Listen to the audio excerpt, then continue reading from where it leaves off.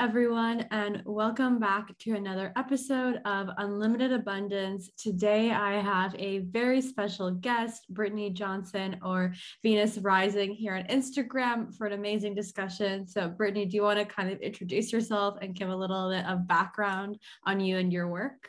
Yeah, so I'm an evolutionary astrologer and I work with women primarily. I hold space for trauma and womb healing. I'm a doula, and I really like speaking on the body and the correlation between our body and healing it from the inside out, the traumas that we carry within, and how those correlate even with our astrological chart. So the whole as above, so below, as without, so within. So yeah, I feel like there's just so much to this space and talking about womb healing. And I know that right now, like in our society, in our culture, we really see a rise of people speaking about feminine energy, right? But sometimes it kind of gets stuck at that surface level, right? Of just thinking as the feminine as just maybe just rest or just yin, and not really kind of understanding the deeper, almost like feminine technology, I guess you could say, that we have in us, whether that's magnetism, whether that's our natural cycles, and really learning how to reconnect with that kind of ancient part of ourselves can give us so much more freedom and clarity. Like kind of like you were speaking about already, is when as within, so without, as above, so below, right? So the things that we see in our lives when people have various issues manifest in their lives, whether we see, things like endometriosis or so many other issues, right? There's usually something a lot deeper. So can you speak to, like, if someone was going to begin reconnecting with their feminine essence, where would one even kind of start, and really what would that kind of look like? Right. So in speaking on feminine essence, I believe that even the masculine or men or those biologically born male have that aspect. And so it's really just not gender specific, especially within astrology. We speak masculine and feminine a lot. So let's just speak on those born with a womb or a uterus, ovaries, right? So working with those individuals that call themselves women or feminine, when we speak on the actual organs, I'll just kind of break down what is womb healing. Mm-hmm. So we're speaking towards the uterus and the ovaries and this, what we call like the basin or our bowl down here at the lower abdomen. And so when we speak of the uterus and womb healing with metaphysical anatomy, we're speaking of the inner world, the way we feel about children, our own inner child, protecting that inner child within ourselves, and how we feel about actually holding, carrying, providing for another human life. And not all women come into the planet wanting to have children, and that's okay too.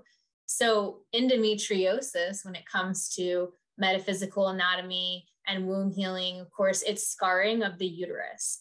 So think of it as a shield being formed around one's uterus, protecting that inner essence, protecting that inner world. And then you move up to the ovaries and you think about, those are the feminine equivalent or female equivalent of testicles. And so that's going to be more of the outer world, representing of how we view our outward environment. So when we look at, once again, in metaphysical anatomy, we speak to the ovaries, say, you have cysts on them. That's just overgrown mounds of rage and frustration. And women can absolutely, through inner work, herbs, somatic practices, non-invasive technologies, can heal those cysts and lessen them. And that's been proven as well. So you have this mirroring from within ourselves and our thoughts and our traumas and what we store with the womb and how that reflects outward. And you can also go, and if you are somewhere or in a position where you can speak to your mother about how you were born and how you came into the world, that's also really important in the womb healing process as well. Yeah. So like there's so much, kind of like you're saying, how every kind of thing that materializes in those areas, that even in the rest of our body, right, has a deeper cause. And I feel like in our kind of like Western society, those two are removed, right? We see like the two removed, like, oh, someone has this disease or this issue. And when you even go into a doctor's consult, I always make the joke, they don't even ask you like, how's your life? Are you happy? Like those kind of questions are never asked when it starts so much deeper. So if one was wanting to like begin connecting with the room, how can we even begin to merge that connection, right? If someone has grown up so disconnected from their womb and, you know, viewing maybe like even their menstrual cycle as something kind of like shove a tampon and move on, how can even like that reconnection process begin in your eyes? Well, I feel like we have to understand what is quote unquote normal and what has been told to us very early on. Like, oh, periods are just a pain in the ass and they're painful and we just live with it. And it's not, it's a shedding of the lining. It's a constant, every single month we have this death and rebirth in a metaphorical sense, the renewal, the rest and reset. So you can see it like a phoenix rising. You can see it as this honor, but we aren't taught as young girls to see it as a sacred act. It's more of a shameful thing that's happening that we must hide and to literally plug it up. And it isn't normal to have pain. Now, there might be a little discomfort because, you know, you have a uterus that's shedding the lining and it's pulsating, of course, but to have pain is not something that is okay. So first we have to get to that knowing of, okay, the things I've been told and taught to believe about my body, about the 4 phases, and we're not taught those 4 phases anyways in school or usually with our parents, but and the way that we view birth as well, because that really does connect as part of the process of how we view in different cultures birth. Do we hide it? Do we medicate it? Do we make it medicalized? Is it a procedure? Is it an emergency? These all have to do with that. And when we go back to the very beginning of, you know, the 60s, when birth control started coming online, we see that there's so many over the years side effects to birth control and things that happen with that as well. And we have to really become honest with ourselves without shaming ourselves, our past self, for doing what we knew to do, you know, wear tampons, take the Midol, just suffer through the cramping, take the, you know, an authentic hormone, you know, and it's like, that was a normal at one time, but we have to come to that deep question, internal asking of, okay, what just does not feel right anymore? And again, there's no judgment coming from my end ever, because I've done all those things. You know, I used the birth control. I had a very typical traumatic birth in a hospital with Pitocin and an epidural. And so I've had to learn the hard way in many rights, but it's forgiving ourselves, and then it's wanting to learn other ways, more holistic ways. And then seeing too how our trauma and our emotions affect every single month, you know, how painful our menstruation is, or how we feel about our body when it's going through that. Can you speak to that? Like pain, because I feel like a lot of people, and me too, for a really long time, would experience like a lot of like pain. You just think of it as normal, right? You think like, oh, like just oh, I have to just go grab Midol, or people would even think of like PMS as normal, when I feel like PMS is kind of like not being somewhat kind of in alignment in a way, like because like you're trying to go against what your body's wanting. So obviously you get frustrated, right? Your body's like, rest, and you're like, no, I'm gonna get in a car and go do 500 things, and then you get angry, and because like you're going against that. So in your experience, when you see like pain or like those kinds of symptoms, what have you seen that's been usually the root cause, and how have you seen things shift as maybe some emotional or inner work is done?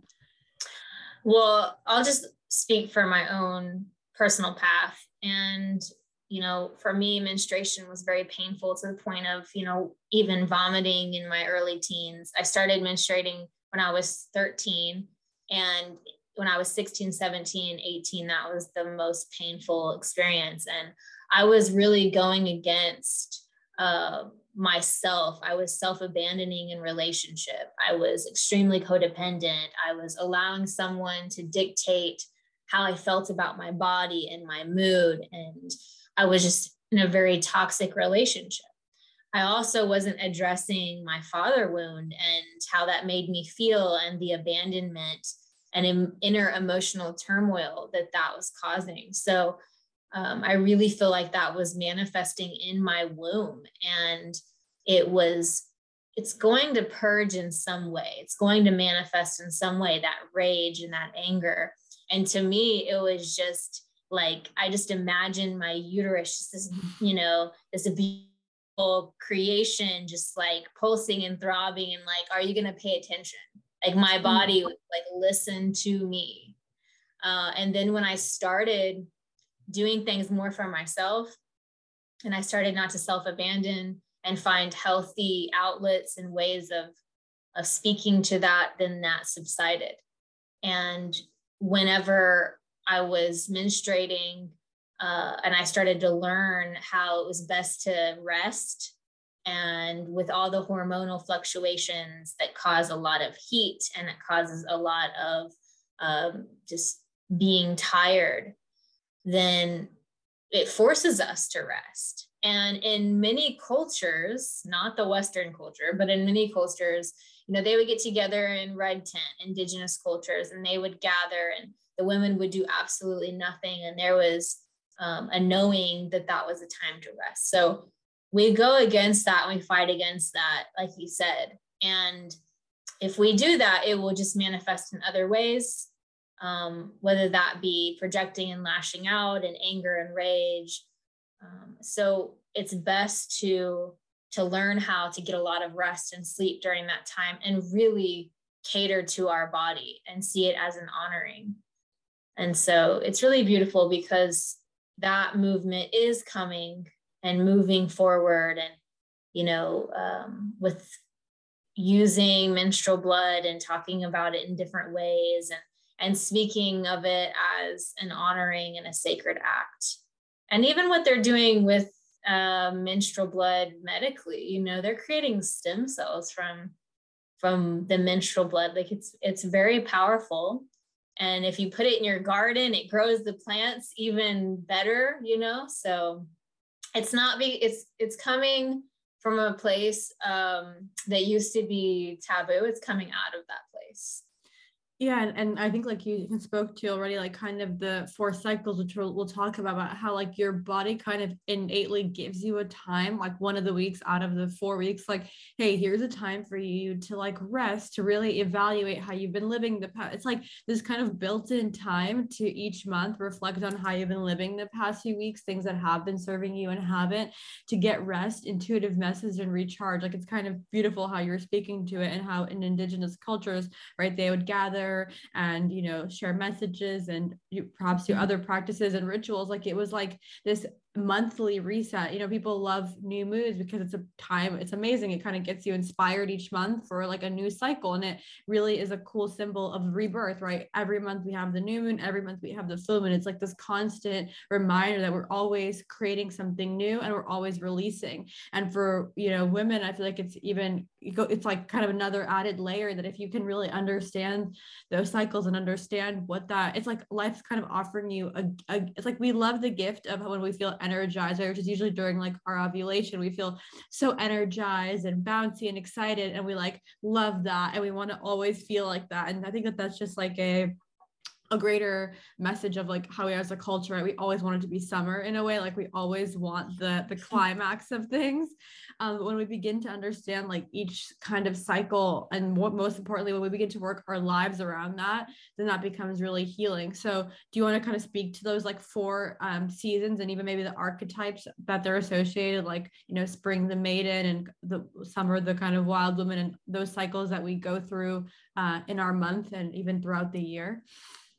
Yeah. So when it comes to our menstrual cycle, so we'll start with that menstrual follicular ovulation luteal. And so we have the menstrual cycle, which really, when we have a normal menstrual cycle that is uninterrupted, meaning the less you actually put internal in you, the less you will bleed, the longer, the shorter amount of time.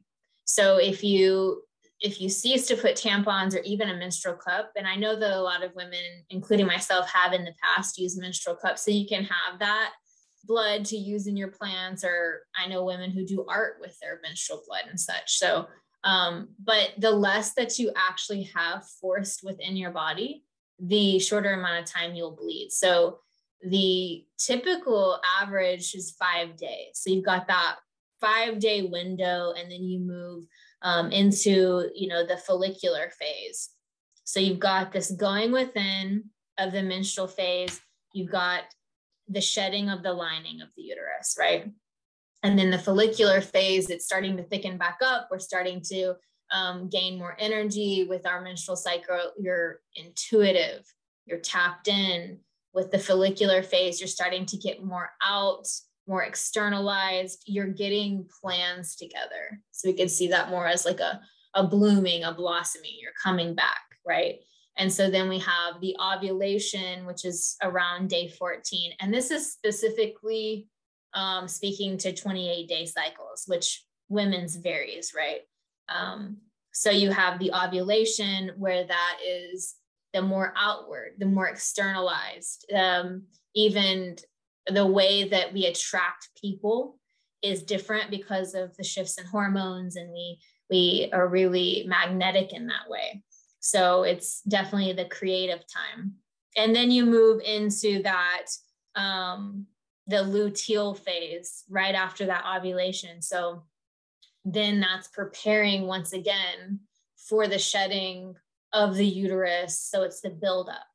So I always see, if I'm working with someone or even in myself, when they're in the luteal phase, I will see the buildup of what they aren't just, gonna roll over and take.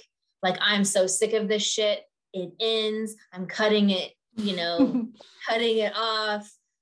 So whether that be in partnership or at work or their own bullshit, their own habits, it really starts to come to a head, because that's where, imagine like you've got this dam, in the middle of a river, right? And there's a big flood, and it starts to push on that dam, and it creates pressure. So the thickening of the lining before the shedding is like about to burst it open. So we have this opportunity to say what we mean and mean what we say during that time. And so that's sort of that rebirth place. And so, I very much see the menstrual phase as the sage and the crone. And so the more that we can sit and be still and witness and observe ourselves, even in solitude or being around other people that don't ask a lot about us, but more so being in solitude so we can observe our body and our thoughts and our wants and desires. And so if we would have been taught in childhood, before menstruation and right at the beginning of menstruation, these phases, and how to respond to our body and life, it would change the trajectory of how we view not only our physical body and shame that we hold, in my opinion, but what we attract in our lives, the friendships and partnerships and opportunities, I feel like would be so different. And so this is where we get to teach younger girls this now.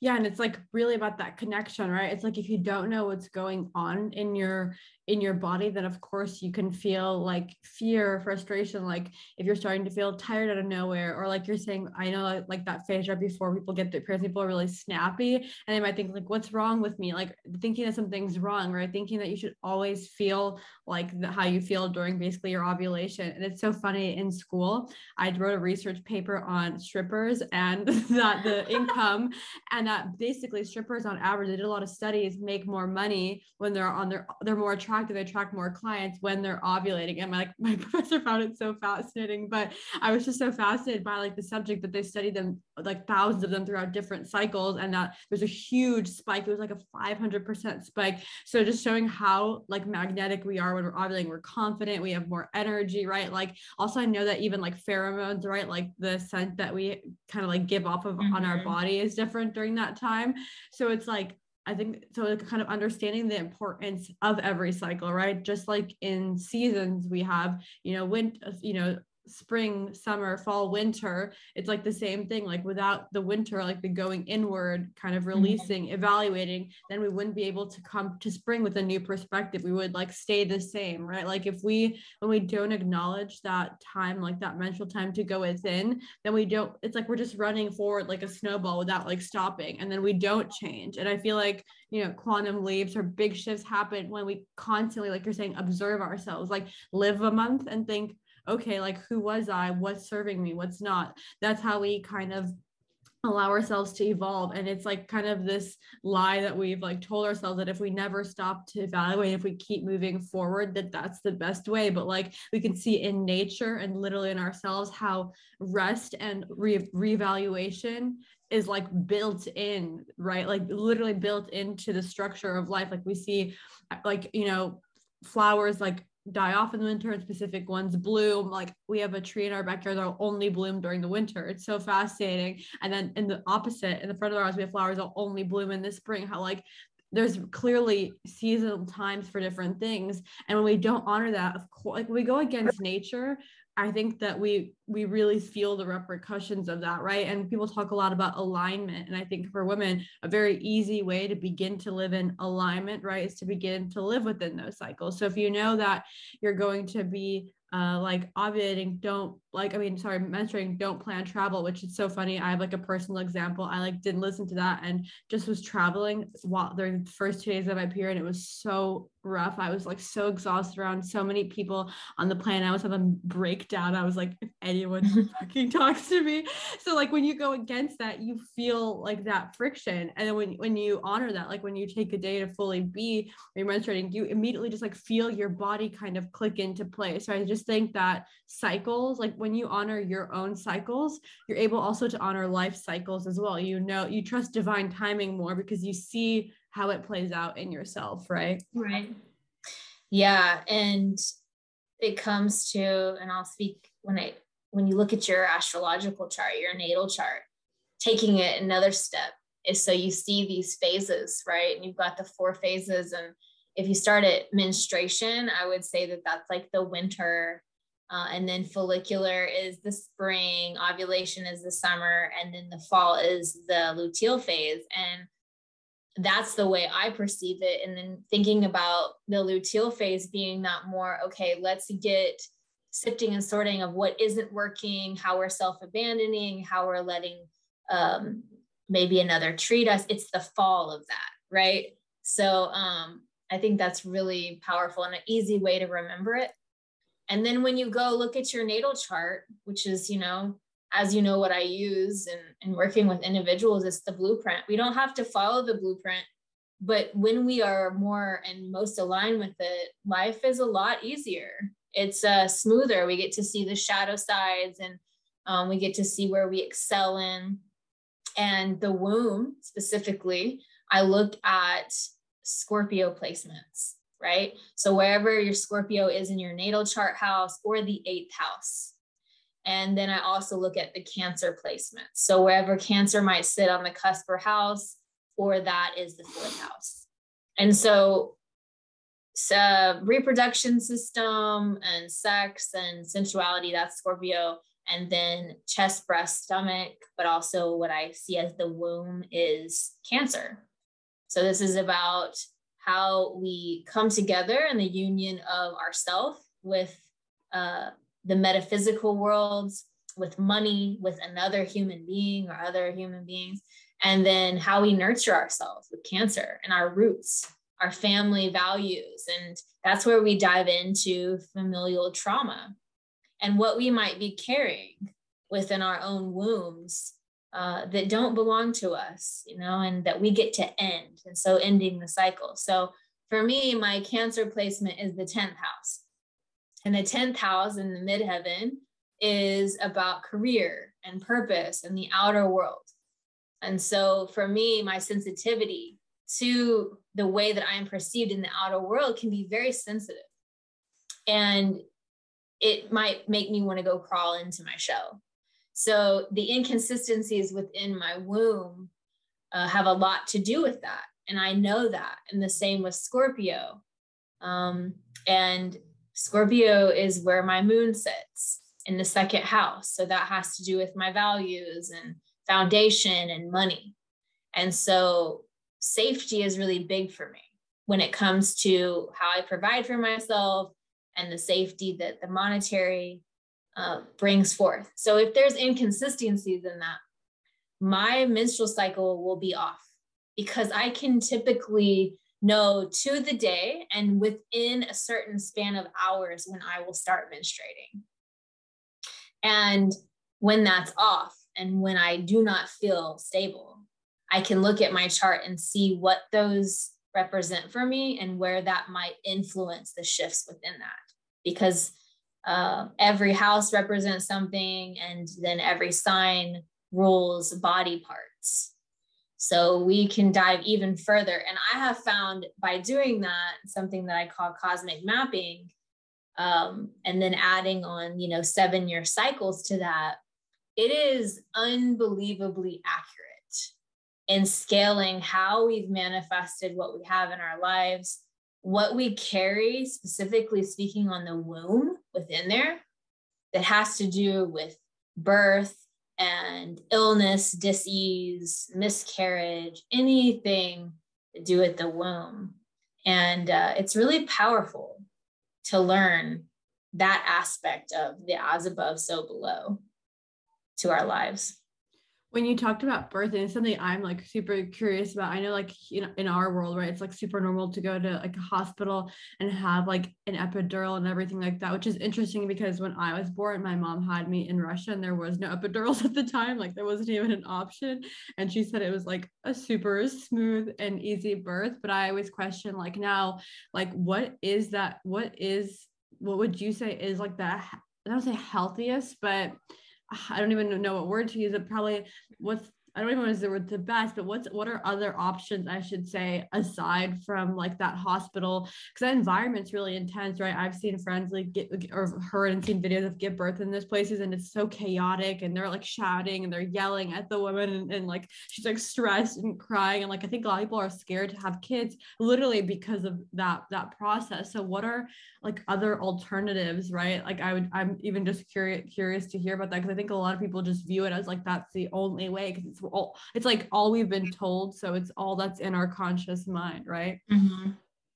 Well, and that's where we go back to our own mother and how we were born, and then if we've had children, our birth story, because that's going to influence our lives and how we continue, and how we are born is very important. So this topic, I might sound a little bit dogmatic about it, but I'm going to be completely okay with that as we talk, because I have seen enough. I've experienced myself what the trauma of hospitals does. I worked in the realm of allopathic medicine for over a decade behind the scenes, marketing, professional liability, and I worked for an optometrist once. So I saw the other side. And then was living a double life at one point with going into more a metaphysical. My mom's an evolutionary astrologer, so then that's why I got into that form of astrology, then adding on medical astrology, and then German New Medicine. So for me, when a woman says, how can I go have a natural birth unassisted in a hospital? And I say, you can't. It is impossible. And I know that sounds dramatic, But I really do believe that from experience and watching it, because of the way they have the protocol set up, because of the way that when you go in, they already have these protocols so they do not get sued, and they're just worried about covering their ass. And they immediately go into, well, if your waters break, we have 24 hours, and every hospital is different, but they have a protocol. They take you in, they hook you up, they start putting Pitocin in you, and they just crank that up every hour. What is Pitocin? I want to hear. I'm so curious to hear. I feel like a lot of people would be so interested in like what the protocol is. So you like come in, if your water's broken, they start. Is that like to kind of slow it or to speed it up? Well, Pitocin is, no matter what synthetic is being put into your body, it stimulates the uterus and it activates the contractions, but it's, okay, it's inorganic. And so what that does is that it puts forward contractions that are 10 times worse. So once they start putting in Pitocin, it makes it almost impossible for someone to think that they can go in for a natural birth. Mm-hmm. And it is unbearable. So you already have contractions that are,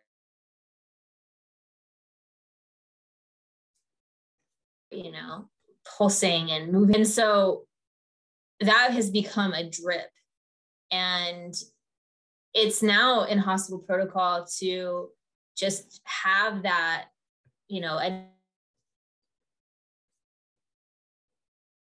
administered and coming through as a part of their, okay, we're going to check you in, take you upstairs, and we're going to start putting you on the drip. So for me, I had to experience that. And I know I had when my mom had me, it was very, identical with the forceps and going in and having Pitocin and having an epidural. And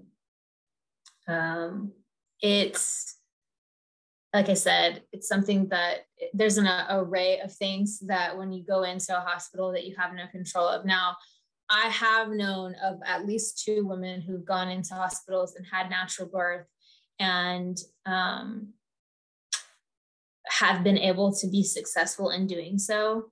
But the only reason that is because of their personality, their forcefulness, and they already have that part of them that just says, no, you will not touch my body. You will not check me, because there are things that women do not know. And this is where, if you are going to have a hospital birth, and again, do whatever you feel called to do. Know that hospital that you're going to specific policies. Ask as many questions as you want to.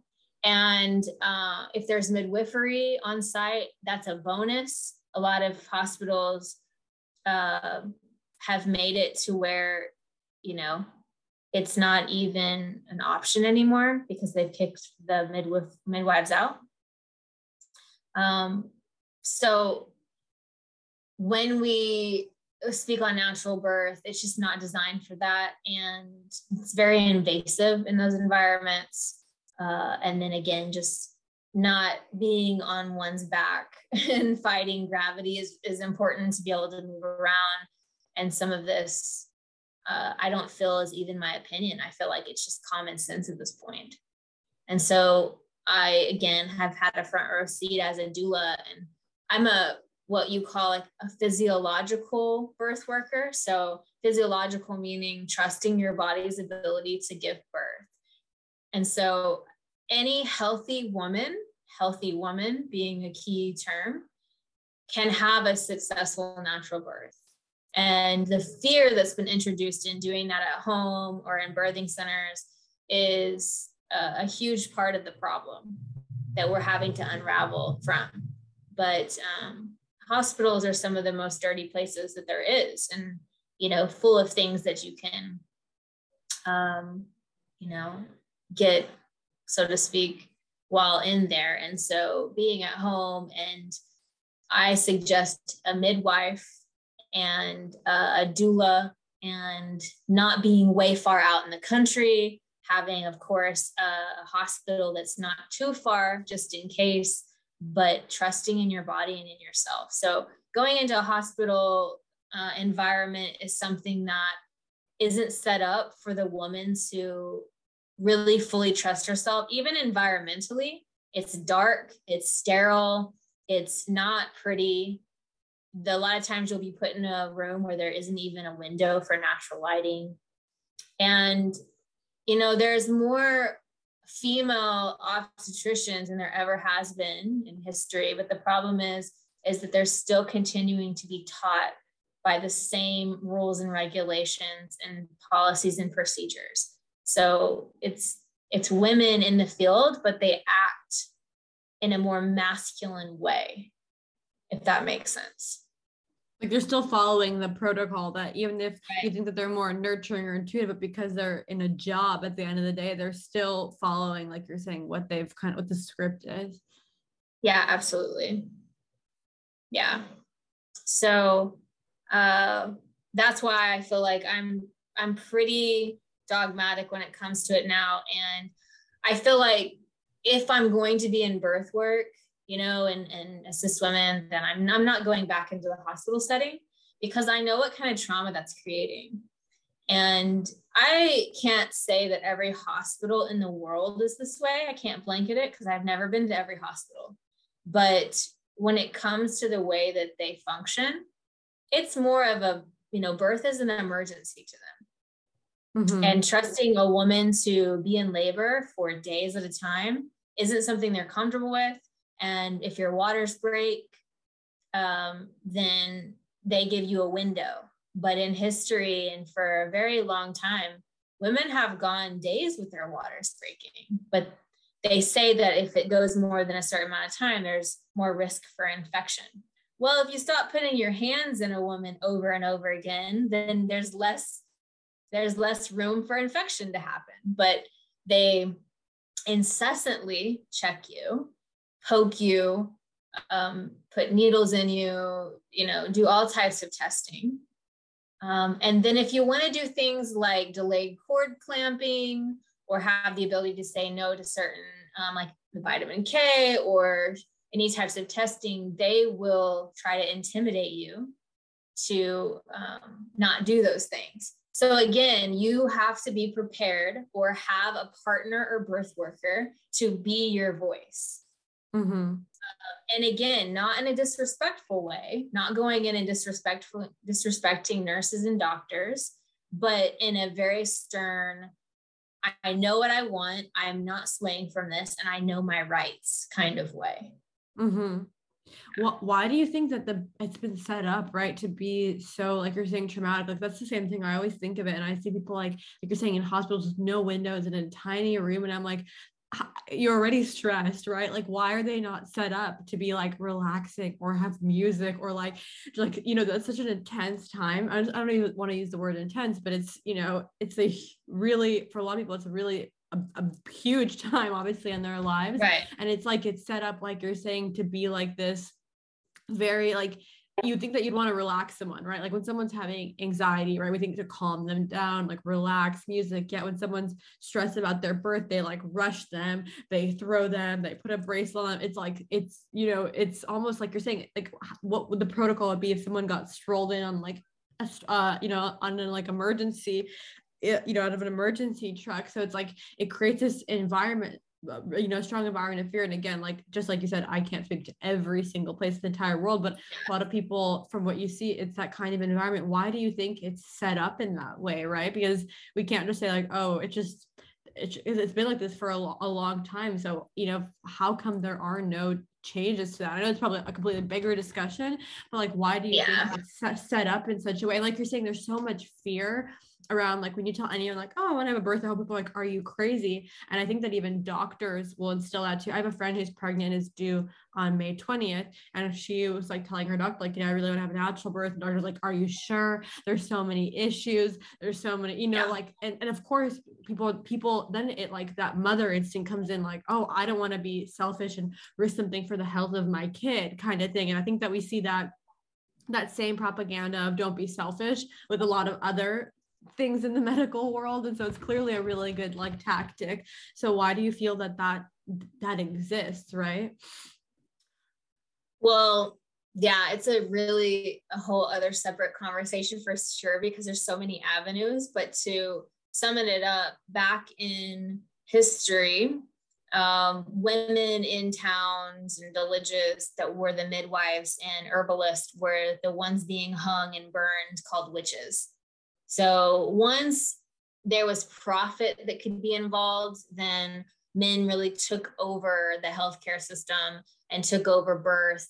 And there was, I can't remember which one it was, but King Louis the something, like 14th or something. He was the one that started women laying on their back because he wanted to watch and witness. And so then that really took off. And there's just a lot of history when it comes to men just controlling women's bodies that is continuing, as we see in politics, especially here in Oklahoma, as a law was just passed to ban abortion. So they're going along with Texas now. So it's men or other individuals, not just men now, but other individuals telling anyone what they can and can do with their body. And that's an issue. But to sum that up, really simply, when it comes to the hospital, is that a hospital is a corporation. A hospital is a business, and it's a money-making machine. So to go through the, hiring a midwife during your pregnancy and having a midwife there with her assistant that is trained, that does know what she's doing, it costs you anywhere between $2,000 and $6,000. Right? And a lot of insurances will not cover that. And that's for a reason too. You go into the hospital, and of course they cover a lot of it, but that is about $15,000 to $25,000. So they're making a lot of money. They're making a lot of money when it comes to the synthetic oxytocin, which is Pitocin, and epidurals. So anything they can do, whether it be a vaccination within the healthcare system or anything, it's money influenced. And so it's not complicated at all. So we have to choose to opt out, and we have to choose to either go to birthing centers that are specifically midwife ran. If you know any of those around, I would suggest going to those. And like I said, hiring a midwife.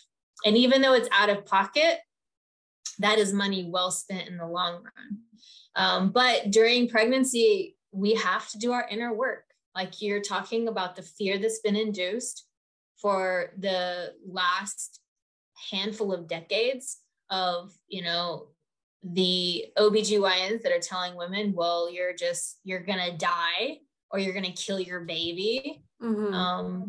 And when we trust our body and when we can control our thoughts and mind and nervous system, then the physiological aspect comes in line. And it's very conducive of animals, right? So like a deer giving birth, right? What happens when a deer feels like there is a predator and there's a threat?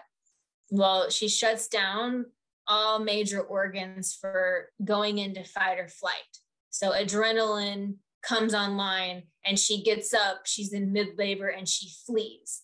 As soon as she feels like she's in a safe space, that nervous system calms down, the shift into the different nervous systems, and that continuation of the uterus contracting happens. Humans aren't that way because we have memory and we hold things, and animals don't in that sense. So the deer isn't like, oh my God, but I'm still scared that predator might still be around.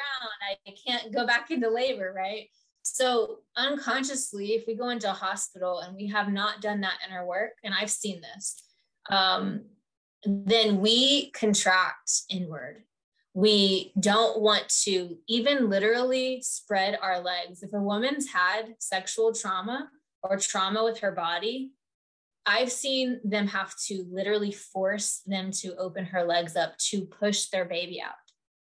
And that is a problem. And then whenever a nurse or a doctor them feel unsafe or makes them think about their abusive mother or something that they're not even thinking unconscious, contractions stop. So what you'll see a lot is that a woman is laboring and she's contracting and dilating. The moment she steps foot in the hospital and feels unsafe, that stops. So once a woman stops progressing, then that's when they'll try to, okay, well, now it's time to take the synthetic oxytocin, Pitocin. And so now it's time to push it forward. Okay, we've got to keep going. Okay. And so that is a constant cycle and loop that we have to get out of. But if we're not willing as women to see that that is a problem, then we will just keep feeding the system, right? So the abusers. So it's sort of like Munchausen's. We get comfortable and sympathetic to the abuser, and we keep funneling our energy into it.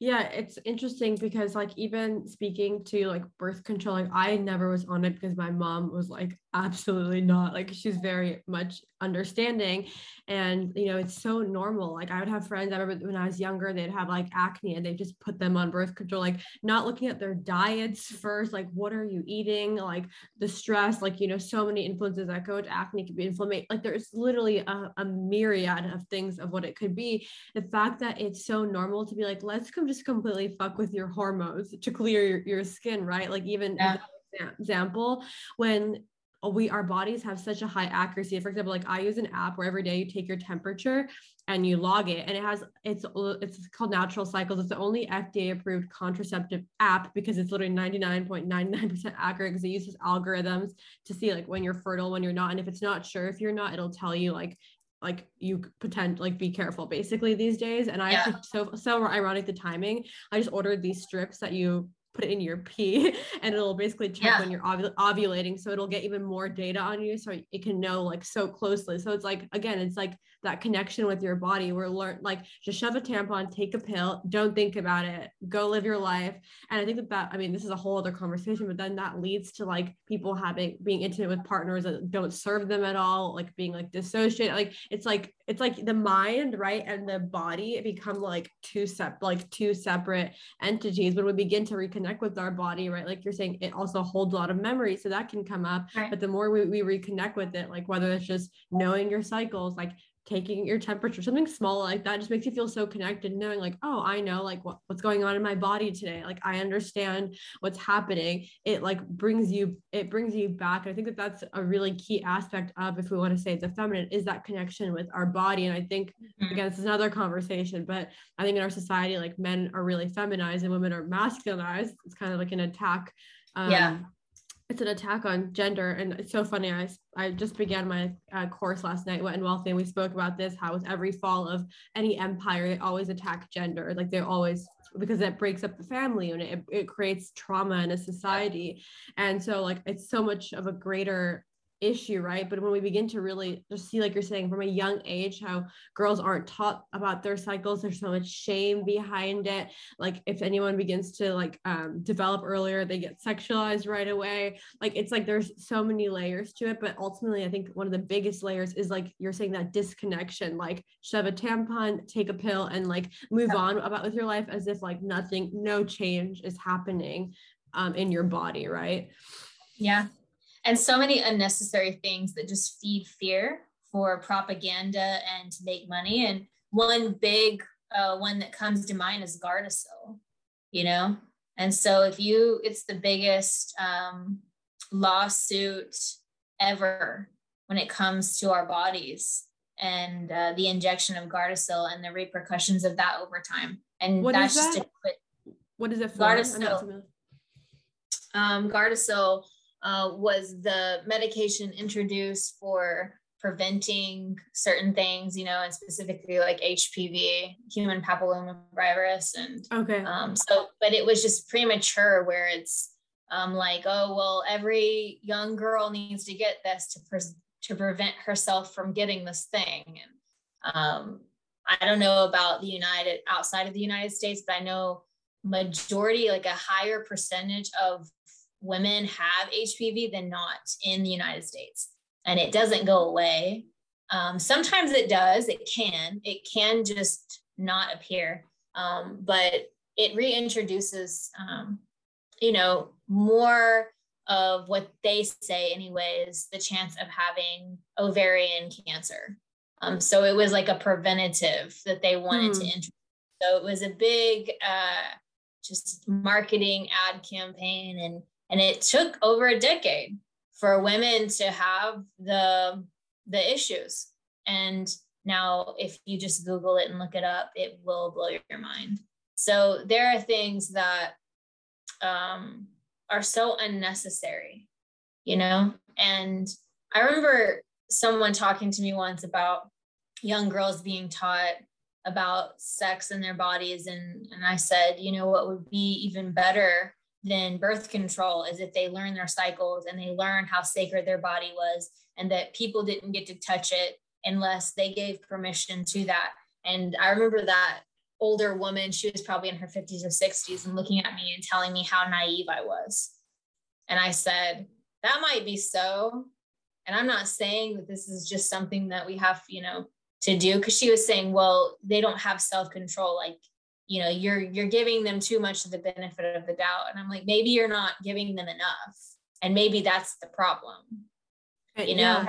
And self-respect, like, I think that, like, for kids, like, and for children, it's so important to learn, because any issue that, like, later manifests always has a root. Like, there's some reason, like you're saying, like, there's some reason why, like, girls act out or boys act out, whatever it may be, and even, like, in the sexual space. And so, like, I think that if, like, a deep level of self-respect was ingrained into young girls, I think that a lot of those issues would be healed, because it kind of gives back that sovereignty. It's no longer like, I know what's best for you, you don't know what you're doing, I'm gonna go, like, I'm gonna tell you what to do, and then they rebel and they're like, I could do what I want with my body even if it's unhealthy. But it's like giving them the sovereignty with their body. And also, like, at a certain level, I just think it's also, like, it's important for parents to be educated, and like, this is a whole other conversation, but kids at certain ages shouldn't be making certain decisions. Like, I know in California, I think this is, in my opinion, so wrong.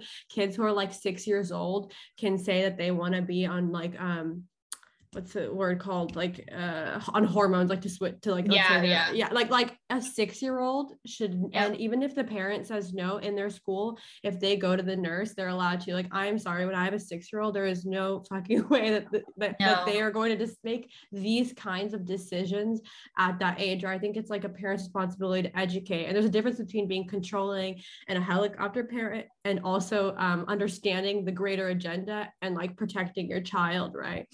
Right. Yeah. And I like what you said earlier about having the conversation about collapsing civilizations will go after the family units, and about gender and all that.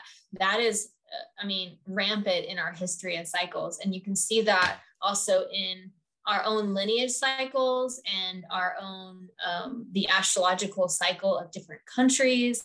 But it has to, in order for the new civilization to be created, the old has to collapse. It's almost impossible for an old to collapse when there is the attachment to the gender and the identities and all those things in that way. So they create all these subdivisions almost in a race so that it won't collapse, right? And it has to. We have to move through, being okay with whoever and whatever someone wants to call themselves, and of course, race and all these things. And we all have to see each other more on an equal plane. And the more they introduce labels and divisions and separation, it is very hard for us to come to that meeting ground. I feel like it's also a little bit of, like, almost the opposite too, though. I feel like there's, like, also an attack on, like, if we can, if, like, things were kind of made to be, how to say it, more clear before, and you create a lot of confusion, like, like this and I'm that, like, and just create like a lot of confusion in a society that can be like really, really detrimental too. Like if you have 6-year-olds who can literally modify themselves in that way and say, oh, now I'm this, now I'm like, if you can create that kind of chaos in children, right, when their mind is so susceptible, that also can like really be damaging to society too, right? So it's like almost like using like what would be like a good, like in theory it's like, oh, we just want everyone, you know, to like be accepted, blah blah blah, almost like playing on that to create chaos. Do you know what I mean? Like Oh using yeah. using Yeah. something that's like a positive, like, oh, we're just wanting everyone to feel included and loved, but using that to create chaos to their to an advantage, right? So it's like in theory a lot of things can seem really positive, right, like on the outside, but really are really detrimental. Like this is a whole other conversation, but like communism, for example, right, to a lot of people seems like great, but being Russian and like knowing from my parents grew up like in the USSR, like it's not good. It's very damaging to society. It creates such deep issues where people don't even know, right? And on the outside it sounds like, oh, everyone's equal, everyone's happy, but like there's the amount, I mean, it's a whole, like this could be a 7-hour podcast on like how damaging that is. So it's like, I think it's like, I guess it's a kind of a greater lesson, right? Not to take things at face value. People say, oh, here, take a pill, your periods will be better. But like but then on the outside, like you're saying, how destructive it is. Oh, a hospital is the safest place. Come here. We have doctors who are trained, right? Like things that seem so seem like the best option on face value. Oftentimes it's really important to have that I don't know, sovereignty as an individual to do our own research, right? Not take things at face value. I think that's just like such an important like lesson, especially with women, right? Women are still already way less likely to, I would say, stand up for themselves. They're way more docile in general, right? So like for women's bodies in that kind of space, it's really important, I think, to really not just take things at face value and to really research deeper, right? Especially when like we see like men who are normally like kind of the leaders in a society being like really, really feminized too, right? If you can like make the people who usually stand up for you weak, then that also just opens those gates. So I think it's just like every little like microcosm has like a macrocosm. Things aren't as simple as like, oh, it's this way or it's this way. It's like it's really beginning to understand like top down what's occurring and why specific structures are in place, and letting that be the information to draw our own conclusions, you know? It's a really good point too, and the paradox of it, you know, of them wanting it to appear by the narrative of the media or these groups that no, it's about accepting everyone, but it's really just a ruse, you know, like it's just a distraction. So we have to become so discerning of what's a distraction. And no matter what is propaganda and a distraction and lies will eventually come to light. It will surface, you know, and there are many that are right now even. But you know, the truth is a living, breathing being that will come up for air. And so when we do the work on our own nervous system, when we do our trauma work, when we address our womb, and specifically, again, when we're talking physiologically, our uterus and ovaries and menstruation and how we nurture and care for ourselves, we are unstoppable.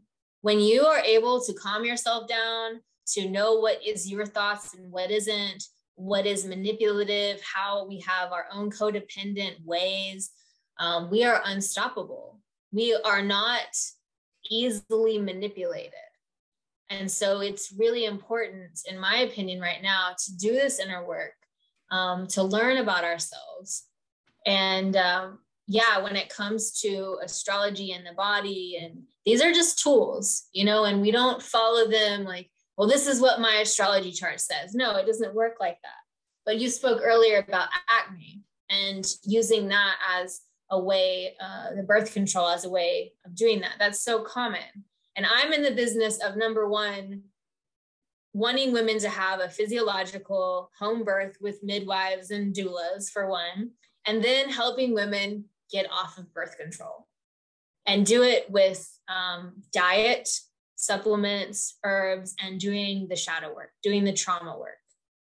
But with Libra, where Libra is in our chart, or Libra is the 7th house, that's the skin.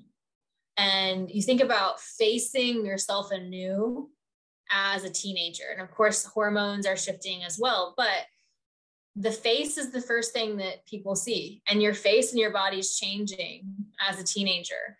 And so you have these blemishes and these things that are very noticeable on our face, right? And that's the relationship we have with the outer world and the inner world, and that is Libra.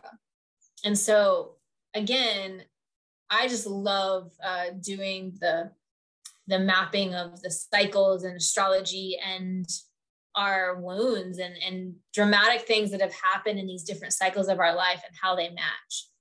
Because once you learn that and once you know that, it changes the way we perceive our lives, and it helps us to leave victimhood and martyrdom, because that's really just what holds us in place for the ease of outside sources and entities like medical establishments, governmental institutions, and in relationships to manipulate us. It's so perfect, because the next thing I was going to literally ask you is like a full circle. I was going to say, like, where can people find more of your work, connect with you, and everything like that? Yeah. So on Instagram, it's Venus_rising_. And then my website is britt-johnson.com. I'll put that in the keynotes. I'll put that in the keynotes for everyone as well, so it's easy to take a look. And like you said, you do a variety of work. If you want to share something that you're most excited about at the moment, feel free to share.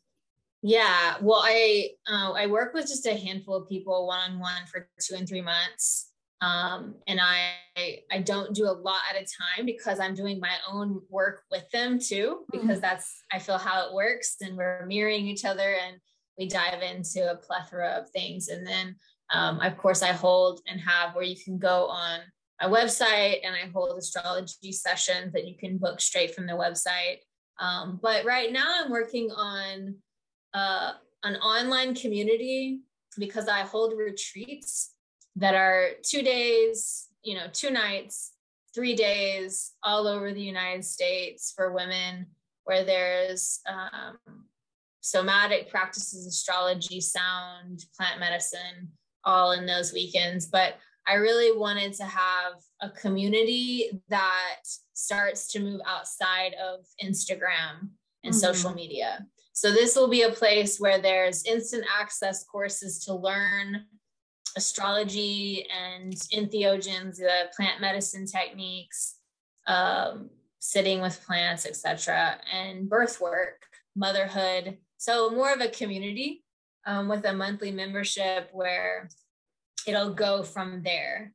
So I just intuitively feel like shifting more to an online platform and my website, and of course still utilizing social media, but just it shifting and not posting certain things on Instagram anymore, because I feel like with the censorship, with the different ways that's going to shift over the next year and couple years, you got to be careful. To have this other place where I can just have forums on there where they're, not policed, and do the Zoom chats and live webinars on there, and just where you can just go get different types of courses and stuff like that. So that's what I'm working on now. I have a retreat April 22nd to 25th in Asheville, North Carolina. And then I'll do another one at the end of May in Texas near Austin. So I've really been doing those once a month, and I really, really enjoy that work as well. So I'll have everything that Brittany talked about. I'll have her website linked down below, and her Instagram and everything like that. So if you are called, you can connect and work with her further. She's amazing, and I highly recommend her. Whenever I sign off, I always ask my guests, what does unlimited abundance mean to you? And I love it because everyone answers so differently. It's crazy. Well, my view on abundance, the older I've gotten, I'll be 37 this year, has dramatically changed. And abundance to me is so much more simplistic It's Mhm. the quality and not quantity of friendship, and just a really unlimited to me as well means uninhibited or uncontained, or I like to say audacious a lot, or Mhm. audacity.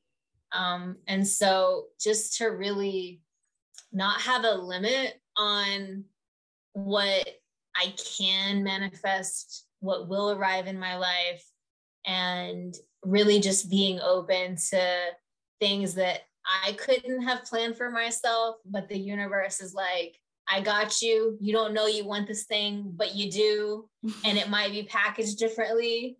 And so yeah, it's just this well that never dries, and I really do feel like I am always looked out for, even in Mhm. times where I'm like, oh shit, what am I doing? Do I even know what I'm doing? And it always works out, just not how I feel like it might work out. So that's how I really, the surrendering of that feels just in that alignment of unlimited abundance in life, and carry me to that wherever that may lead. I love that. It's like, it's really crazy. Everyone says it so like completely differently. So I always love asking that because I feel like it always leaves some like words of wisdom at the end. And so I Yeah, wanted to say thank you so much for coming on. We'll have to do another one because there's so much, like, because I feel like everything is so layered. It's really hard to it have a is. discussion separate. Like it's very hard to like, let's just talk about this, or like, and just because everything is like this like web, and you start talking about one thing and it's like, well, this is really highly influenced by this, so we can't really look at Yeah. this without looking at this thing. And so we'll definitely have to do another episode, but it was such a pleasure to have you on. Whenever we talk, time flies by, and I feel like this is such a really good conversation just to open people's eyes to a lot of things, whether that's the birth control, the birthing, like the womb space, the cycles. I just think that there were so many catalytic discussions, and so it was so amazing to have you on. Are there any final words that you'd like to say?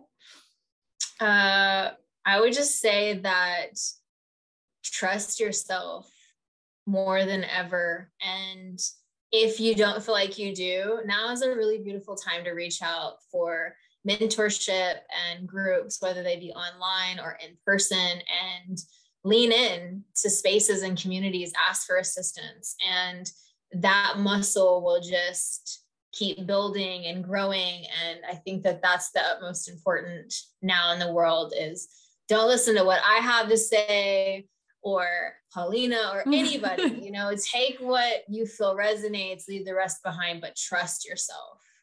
Yeah, and I think that any good teacher or leader will always say, like, bring that back to, like, like, if you resonate, amazing, but if not, I'm not, like, then maybe there's something else, right? Not to say like Yeah. my way is the only way. And if you don't resonate, you're just not there yet, kind of Yeah. thing. It's like, I think in these times more than ever, it's really important to trust ourselves. That was so beautiful. It's so Yeah. hard for me to Thank you. wrap things up. This is my shadow. Like whenever I'm out with friends, like we'll meet for lunch and then it's 8 p.m. I just like cannot wrap things up for the life of me. So thank you everyone for joining today. It was such an honor to have you, and I will see you guys next week on Unlimited Abundance.